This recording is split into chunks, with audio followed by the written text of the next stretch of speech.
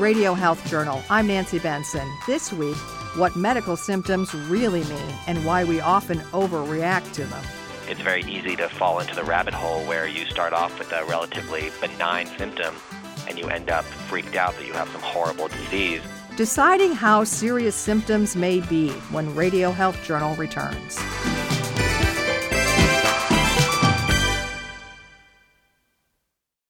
I'm Reed Pence, host of Radio Health Journal. If you enjoy Radio Health Journal, you'll also like our sister show.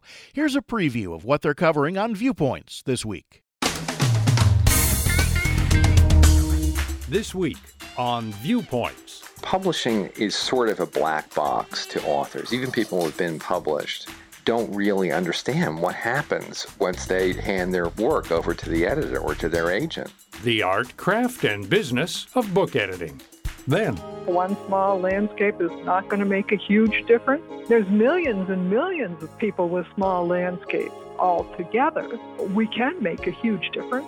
Greener gardening during climate change. I'm Marty Peterson. And I'm Gary Price. These stories in depth this week on your public affairs magazine, Viewpoints. Listen to Viewpoints on your favorite radio station, iTunes, and Stitcher.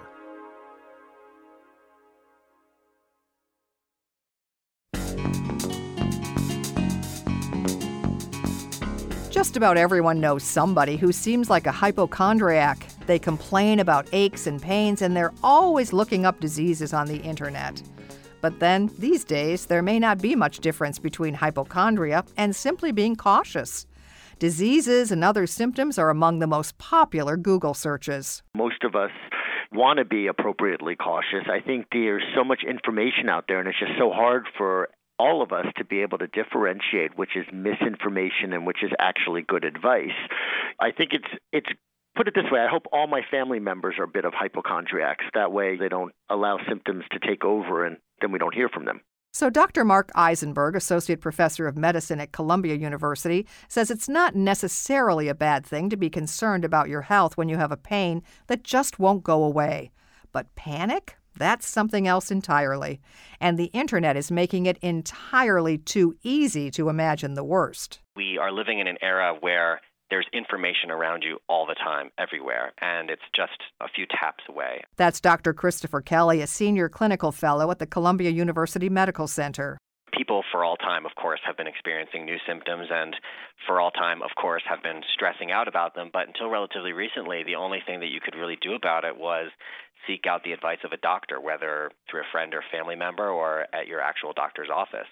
Now, of course, you can Google anything and get information. The problem, though, is that the information is not always in your best interest. Sometimes you look up a symptom and you end up on a website that's trying to sell you something or that's trying to keep you clicking so that they can show you more ads. And it's very easy to fall into the rabbit hole where you start off with a relatively benign symptom and you end up freaked out that you have some horrible disease.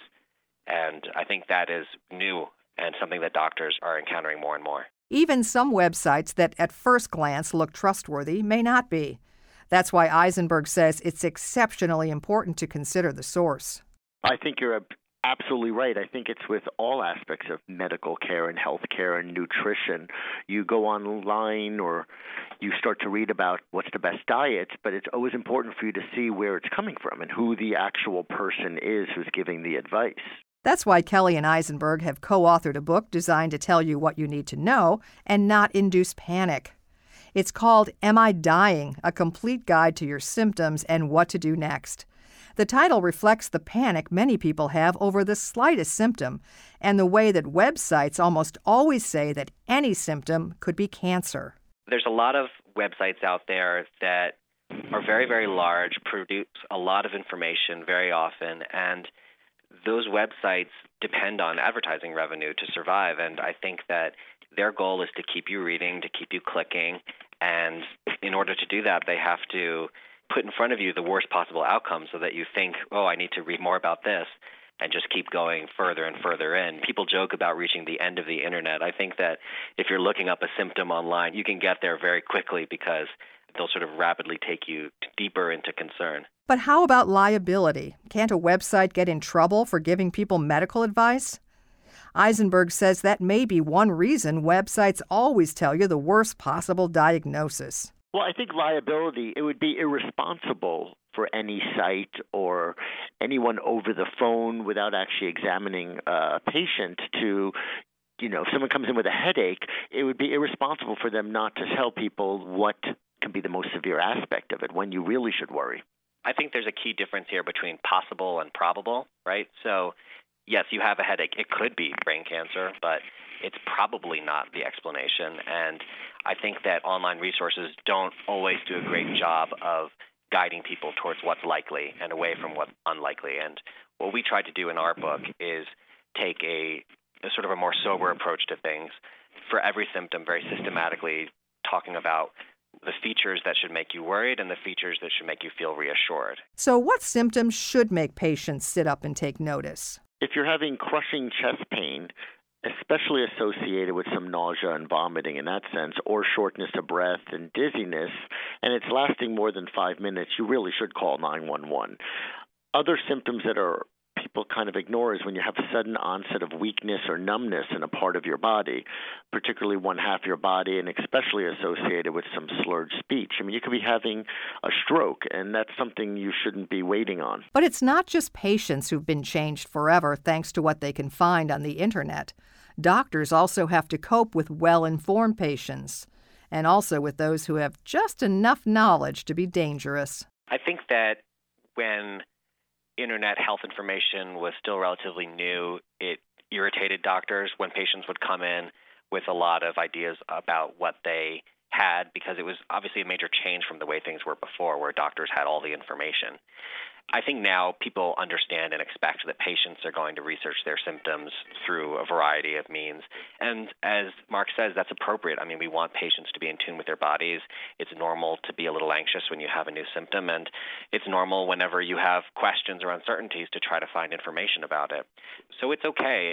It's expected and it's appropriate. However, to combat the urge to jump to a conclusion, Kelly says patients should take it slow and let their doctor take the lead. One mistake people can make when they finally do see a doctor about their symptoms is to start with what they think is the explanation. I think a better strategy is to start with just a completely unbiased description of what you've been experiencing, what your symptoms have been and how they've been evolving, so that your doctor can approach you with a completely open mind, because you want your doctor to consider all the possibilities, and you don't want him or her to be biased up front by what you think the problem is. Of course, if by the end of the appointment your doctor hasn't touched at all on what you think is going on, then it's fine to ask follow-up questions and to feel at the end of the thing that you've gotten all your uncertainties addressed. But I think it's important to not start with your research. Mark Eisenberg and Christopher Kelly's book, Am I Dying?, is available now. You can find out more about it and about all our guests on our website, radiohealthjournal.net. Our studio producer is Jason Dickey. I'm Nancy Benson. Radio Health Journal returns in just a moment. The American College of Physicians, or ACP, is an organization representing internal medicine physicians, or internists. ACP is hosting its annual meeting this week in Philadelphia so doctors can keep current on the most recent advances in patient care. ACP President Dr. Ana Maria Lopez explains why it's important for adults to consider an internist for their health care. Internists are specialists in the complete care of adults, whether they are healthy or have a chronic illness. Internists are trained to diagnose and treat sudden illnesses, as well as complex medical problems. Adults with one or more chronic illnesses can especially benefit from an internist's comprehensive medical education and focus on coordinated care. Internists undergo extensive training during their 3-year residency after medical school. Some internists subspecialize in specific areas, such as cardiology or endocrinology. Becoming a subspecialist requires an additional 1 to 3 years beyond residency. Learn more at acponline.org. Individuals and businesses with tax problems, listen carefully. Do you feel like you're losing control of your finances? If you owe over $10,000 in back taxes or have unfiled tax returns, we can help you take back control. The IRS is the largest and most aggressive collection agency in the world, and they can seize your bank accounts, garnish your paycheck, close your business, and file criminal charges. Take control of your tax problem now by calling the experts at U.S. Tax Shield and take advantage of the Fresh Start program and new laws that may allow us to negotiate a settlement for the lowest amount possible. Our team of tax attorneys and enrolled agents can stop collections and get you protected so you can take control of your financial future. U.S. Tax Shield offers a price protection guaranteed quote to get you protected today. U.S. Tax Shield is A+ rated with the Better Business Bureau, so call now. 800-568-1647. That's 800-568-1647. U.S. Tax Shield. 800-568-1647. What are you going to do with your old car? You can try selling it, you could junk it, or you can donate it to Heritage for the Blind. Your car will be towed away for free and your donation is tax deductible. Just call 1-800-835-1478. Heritage for the Blind accepts cars, vans, trucks, and boats. It doesn't matter if your vehicle runs or not. It will be towed away for free, and you'll be supporting those that need help. Heritage for the Blind is a nonprofit organization that helps the visually impaired live fuller lives. Call right now to donate your car, and as a special thank you, you'll receive a free 3-day vacation voucher to over 50 locations. Call Heritage for the Blind right now. Call 1-800-835-1478. Donating is easy, and your vehicle is towed away for free. Plus, you'll get a free vacation voucher for donating. Call now, 1-800-835-1478. That's 1-800-835-1478. Thank you for listening to Radio Health Journal, a production of MediaTrax Communications. If you enjoyed this week's show, please leave a review on iTunes or share it with a friend. You can find more Radio Health Journal stories about health, science, and technology on iTunes, Stitcher, and at radiohealthjournal.net.